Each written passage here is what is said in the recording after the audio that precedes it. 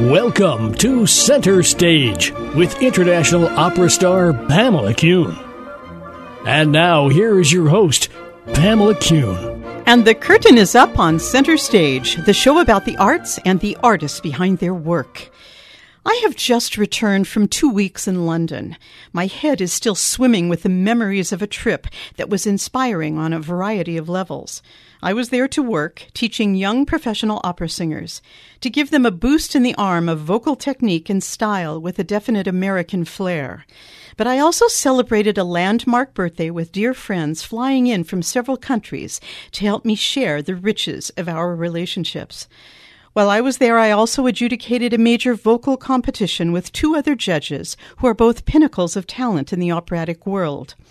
Hearing 10 young finalists at the top of their game is an enriching experience, each bringing their talents to the competition and revealing who they are through their art.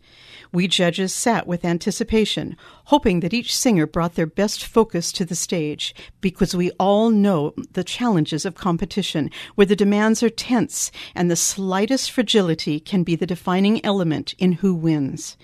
There was a keen camaraderie amongst the judges, and we were comfortable in our own skins while coming together to decide the fate of each finalist. It was as exciting an experience as the name Verdi inspires. Amongst all of this, I also taught 45 sessions to operatic singers. Over the past year, I have traveled several times to London to teach, and each time I am met with exciting young singers with terrific voices. I love my work, and I am good at it. Let's call me a troubleshooter for voices, whereby I can listen to a new voice and quickly come to know what is working and what needs help. Working with each individual is like a mini opera to me. Every singer is dramatic, and when they give you their trust in trying to solve issues in their voice or a crippling lack of confidence, you realize the immense responsibility that you hold with each person. I worked with a wide range of operatic talent. Some were at the beginning of their careers, and some who had been working, but were not finding the success that they should have. I worked with a few who had put music aside because they had stopped believing in themselves, whether due to a traumatic incident in their lives, poor teaching, or a lack of success that has reduced their confidence level to the point that they can no longer find the strength to stand up in audition. Because I am there for only a short time, usually 1 or 2 weeks, I push myself to maintain a strong energy level with open ears and no bias, so that I can help each person who walks through the door of the enormous church in Fulham in West London, where I do my teaching. What is at the core of this work for me? I can tell you right now, it's skill in communion. It is all about relationship, humility, and a wonderment in the unique world of those blessed with vocal talent. The relationship that I am building with these singers will be lifelong, and thanks to my work ethic, forged in my upbringing in Eastern Oregon, I will always make myself available to them. But there was another element to my trip that was rather astounding, on both a personal and artistic level. My friends at the Flynn Gallery in Greenwich had recommended that I reach out to visual artist, poet, performance artist, and author Brian Catling. Mr. Catling is an Oxford Don, a professor of art at the extraordinary university that I would later discover he refers to with kindness. When I reached out to him, I half wondered whether he would respond to my interview request. I was surprised and delighted at his acceptance, and then I faced the stages of intimidation of the thought of interviewing such a celebrated artist and intellectual. I was joyously relieved when I was swept into his mystical world when we finally met. The interview was heavenly, and I will take joy in offering that to you in the coming weeks. But on that same day, I also accepted a dinner invitation to the home of John Ronsley and his lovely wife, Nuala Willis. John was my colleague as one of the judges for the Verdi Prize singing competition. We liked each other immediately, and I could not wait to speak to him about his life, his singing career, and his role of Nigel in the 2012 film Quartet that was directed by actor Dustin Hoffman. For those of you who do not recognize these names, John Ronsley is the exciting baritone who for years defined the role of Rigoletto by Verdi. With a zest for living personality and voice to match, his personification of the famous Jonathan Miller production of Rigoletto, set in the world of New York's mobster-dominated Little Italy, established a high bar for all singers that would follow in that role. Born in Colne, Lancashire, he is proud of his simple upbringing and the art that he had accomplished. His wife, Nuala, is one of the most extraordinary English women I have ever met. With the stories of her life in the performing arts and her contralto voice that earned her a significant career, she is a respected artist. But it is her loving empathy, shown through dozens of stories of her close relationships and her work with famous singers, conductors, and composers, that personifies her. She and her husband John are bound to each other with a love that is as unconditional as the music they both cherish. Each encounter in my time in London complemented the other to a point where I have realized that this trip became a series of chapters in a book. One chapter relied on the next, unfolding into a world that defined the reasons why we artists continually seek passion and inspiration. Plus, once I set foot in London, I am always overwhelmed with a feeling that I am home. I lived there for 20 years, from 1977 to 97, studying with some of the most sublime artists and teachers in the world, and carving my own career in a city that lives and breathes art and inspiration. I know that many of you listening who understand the workings of life in England will immediately recognize what I am speaking about. There is a formality and discipline still evident in the life there that is both compelling and unique. And for some of us who have made the conscious choice to live and work there, the United Kingdom offers up to us an immense sense of tradition and history. We are definitely stepping into a world surrounded by Oxford dons, English literature, music, dance, and visual art, both modern and classic. Yes, there are significant changes going on in the UK today, but the artistic life there is still rich, and the gentle chaos of London welcomes us to stay a while and drink it up. I would now like to share a little of my experience with you. I will start with the evening I spent with John Rawnsley and Nuala Willis. It was magical in a kind of this-is-a-once-in-a-lifetime evening feeling. But let's start by introducing you to the rich voice of the memorable John Rawnsley. Here he is singing the Largo al Factotum from The Barber of Seville by Rossini.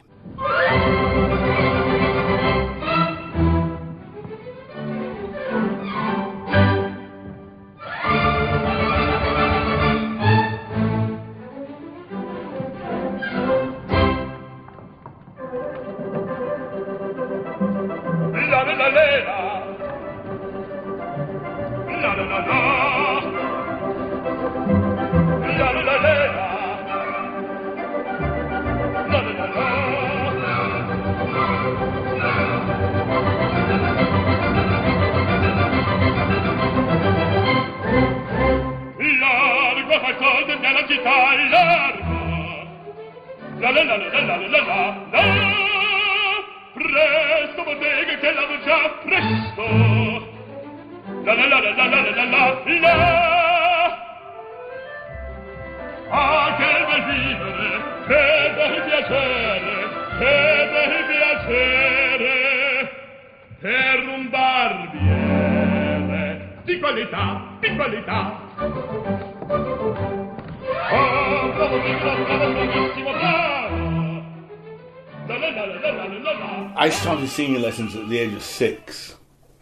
6 years old, and I used to sing stuff at Christmas at my junior school. Jingle bells, jingle all the way. Oh, and I just used to stand up and sing, and I thought that was just the easiest thing in the world. Yeah. There was nothing about it. There was nothing difficult about it. And when I used to go and stay with my mother's sister, Betty, my auntie Betty, and I would go and I would sing during the night. I would sing people to sleep, or not. People would go, "John, shut up!" People would say, and I'd be singing. I go, "Well," I was singing rather nicely and everything, but you know, it was all non-conformist chapel stuff. You know, it was Methodists and Baptists and so on and so forth. And I sang. I just sang. As everybody does, actually. As everybody did in the north yeah. of England. My part of the north of England, they sang. And loads of choirs. And Loads choirs of and male voice choirs and so on and so forth. So I joined a male voice choir. And that male voice choir behind me, there's a photo. Oh my gosh! And my father is on there. Oh my dad, and the man in the middle was the great conductor. He was my mentor, and he was a cotton mill owner. Pam, he was a cotton mill owner. May I call you Pam? I hope absolutely. you know. Yeah, but my father, my mentor was a cotton mill owner, Ian P. Riley's and Sons in Cone. Good Lord. And he was a fantastic musician. And when he died, oh God, I miss him so much. I miss him so much to this day. When he died in 1978, he was buried in the churchyard at Foulridge, a wonderful little village on the way to Cone called Foulridge, Foul Ridge, Foulridge Church. Mm-hmm. And it says, his gravestone says, Ronald Riley, musician. Beautiful. Not Ronald Riley, cotton mill owner, and Ian P. Riley is cotton mill owner. Ronald Riley, musician. That's what it says. That is lovely. And every time I go up there, both my parents are now gone. But when I go past there and I to go and see other relations, Malcolm, my darling cousin Malcolm in Cone in Lancashire. But when I go past, I always stop and I go.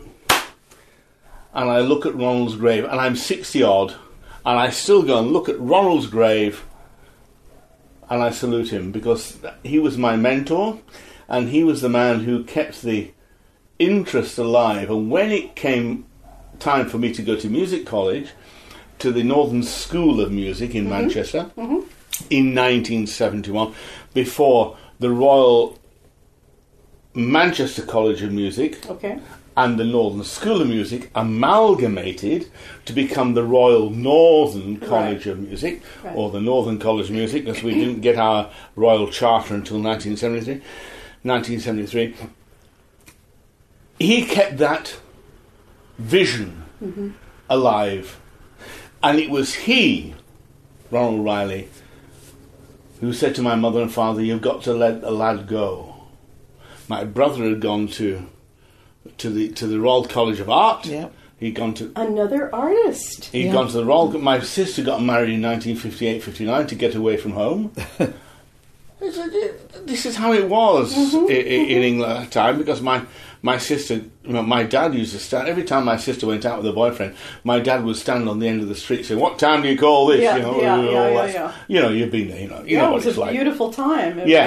But my sister said, if my sister, my darling sister Cynthia, if she was here now, it wasn't a bloody beautiful time. It was a pain in the backside. It was anyway. She got married to this lovely man called Roy, who became a dear man, a wonderful brother to me. But when it became my turn to leave, and my parents didn't want me to go.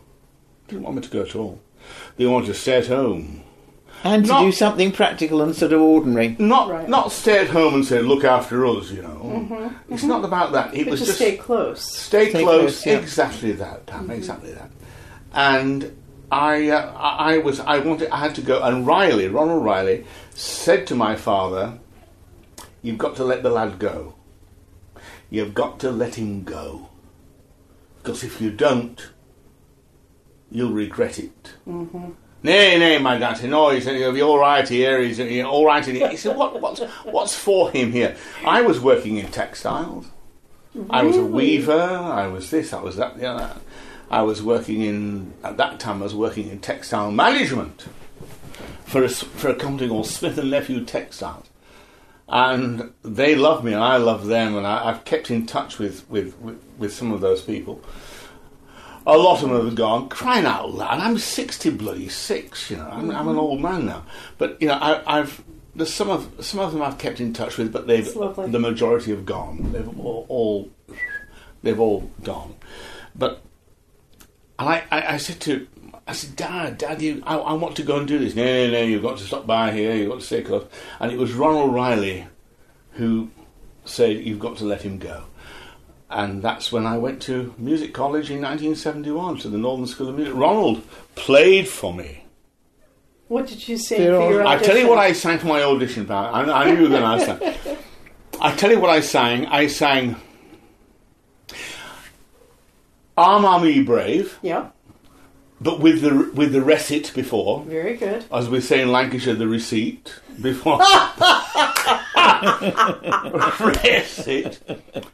I feel a deity within. I feel a deity. I can get Arm Me Brave off the shelf here and put the bloody chords down. And I feel a deity within. And I sang that.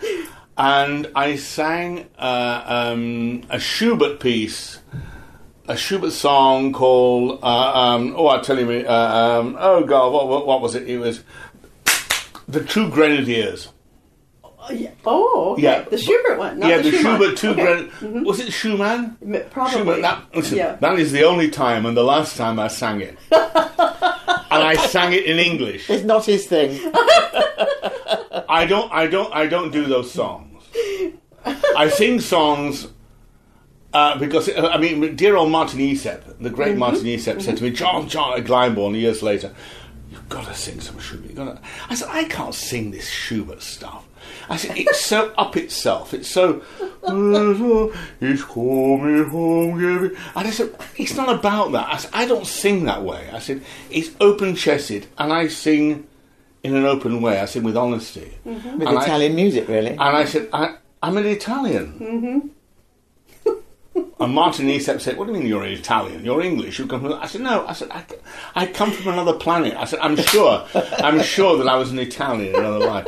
I said, I can't do all that. Well, actually, even the Italians thought that. Even the Italians. Really? When I worked there, they'd say, it's not possible that you English. No. And they always would call it Giovanni. They call me Giovanni. Giovanni Ronzelli. I'll tell you what, Pam. Years later, if I'd have changed my name to Giovanni Ronzelli, I might have had a career. You know what I mean? I'm Italian, you know what I mean? But I tell you, I couldn't sing all that sort of Schubert stuff. I really couldn't. I wasn't Ben Luxon. I wasn't Tom Allen. The lovely old Tom sang it so well. I tell you, and you may not agree with me, or you may agree with me, but I think that Ben Luxon was the finest singer of the Schubert repertoire, better than Tom. Mm-hmm. Better than Tom. And Ben was my hero, and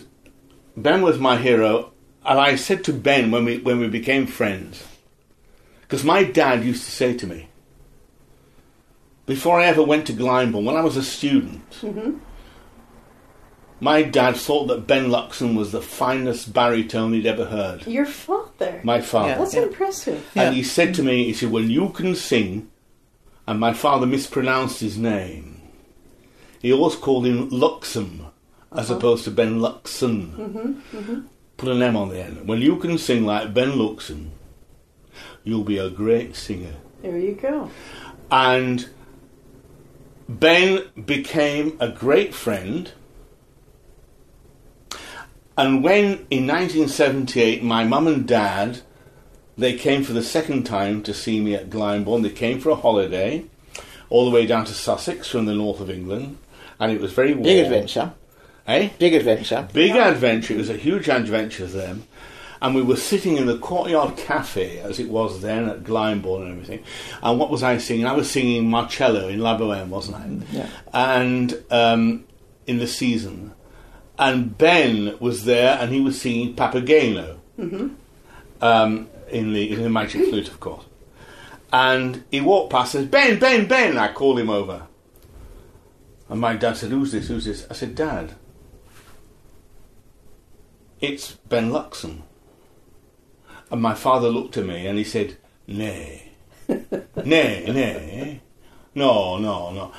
And I said, Ben, come and say hello. I said, Ben, this is my father. I said, and he would like to meet you. I said, because he has been a great fan of yours. And Ben looked at my dad and he said, "Miss," and this is what it's all about. "Mr. Rawnsley," he said. He didn't say, "Oh, hello, Fred." He didn't do anything like that. He was respectful. Well, Mr. Rawnsley. Exactly. And that's how it should be. And I think we've lost that a little bit, Pam, you know. We have, John. Yeah. And he said, "Hello, Mr. Rawnsley, how are you?" And my father looked at him and he shook his hand and my father burst into tears. Oh my gosh. And I get prickly-eyed thinking about that. Yes, absolutely. Do you remember, Luli? Such a beautiful... Yes. And my father, he said, I don't know what... And Ben put his arms around my dad and hugged him. He was standing up, my dad was sitting down, and he hugged him, and he said, "Mr. Rawnsley," said, no, come on, lover, don't be like that, my lover," you know, doing all that Cornish stuff, because Ben did that. And then he sat down. I said, "Dad," I said, "this is..." And my father, all he said was, nay, bloody hell, he said, "Oh, no." He never thought that... Never ever thought that he'd meet his hero. And I turned to Ben and I said, "You know why my father's like this, Ben?" And Ben said, "No, John, no, because by that time we were friends." I said, "Well, Ben..." I'm getting a bit tearful here. I said, "Well, Ben," I said, "my dad always said to me, when I can sing like Ben Luxon, I'll be a great singer." And Ben just looked at my dad and put his arms around him and said, "He is a great singer." People said to me, you know, "Oh, you're not singing opera anymore, are you, John?" I said, "Well, no, I'm singing I'm doing West End stuff. I'm doing a musical. I'm doing..." Oh, you're having to do musicals now because you're having to. Yeah. That's the thing. You're having to do musicals because your voice is gone. I said, "Hang on a minute. Whoa, hold the phone." I said, having to do musicals. Well, you know, your voice is gone. You're having to do... I said, "Wait." I said, "I'm playing 8 shows a week." Yeah, your voice can't... If my voice was knackered, if I was knackered, I said, "Do you think I could sing 8 shows a week?" Yeah. And this was people in the opera business. Well, because they have no idea. Mm-hmm. No, they don't reckon it. The most an opera singer does. And this is the great ones right across the board. Everybody. Callas. All the great baritones, all the great tenor, all the great American... Oh my God, what was his... The great duet, that great duet with Bob Merrill and... Tucker. And Dick Tucker singing in Vano Alvaro. How many performances of Force of Destiny do they do a week? 2. Exactly. Not 2. Exactly. All right, they might get paid $20,000 a performance, but in those days, 2. That's all they ever did. Is that 1, possibly? And so they were fine. And people say to me, "Rawnsley, how many Rigolettos do you do a week?" I said, "Well, the most I've done is 4 or 3. But I have done other stuff. I have done a Sanson Dalila and then a Marcello back to back." I said, "No, but when you're in a big show, when you're in a West End show or a Broadway show, you're doing 8 shows a week. Absolutely. Right. You're doing matinees and stuff like that. And you don't say, frightfully sorry, I can't..." I'm quite tired. I can't... Do you mind? I really can't do the Wednesday matinee. And the management looks at you and says, "Hey, we're paying you X thousands of dollars a week. You'll do the matinee." And they stick a finger up at you, and he says, "Yes. You'll find a way. You'll find a way, exactly." Well, I did 8 shows a week in West End shows. And people said to me, friends, sorry, inverted commas, people who... Acquaintances. Well, they thought they were friends. People said, "What are you doing at the moment?" "Oh, I'm in Cats. I'm doing all Deuteronomy in Cats." "Oh, how did you get that?" I said, "Well, I auditioned." "Oh, you auditioned? You mean your agent didn't get it for you?" I said, "No." I said, "I had to audition." I said, "Different agent, not opera agent." "Oh, right. I had to go and audition." "Oh, so you auditioned?" "Yes." "And you got..." "Yes, I got the job." "Oh, I suppose I'd better start auditioning." I said, "No, it doesn't work like that. When you work in the West End, people want to know, the management want to know, can he or she do 8 shows a week? Mm-hmm. They want to know that. I had to go and I went off and did some stuff. What was it? I did my you did your apprenticeship somewhere else, doing smaller stepped back, smaller scale things. I had sung Rigoletto all over the world, and Macbeth, all the great Verdi operas all over the world, and I ended up stepping back 4 or 5 paces and doing bits of stuff and working with people in tiny little theatres dotted around London. And people say, "Why are you doing this to yourself? You're a great singer, you've done this, you've done that." I said, "No," I said, I want to do this because I want people to realise that I can actually do these roles and do 8 shows a week.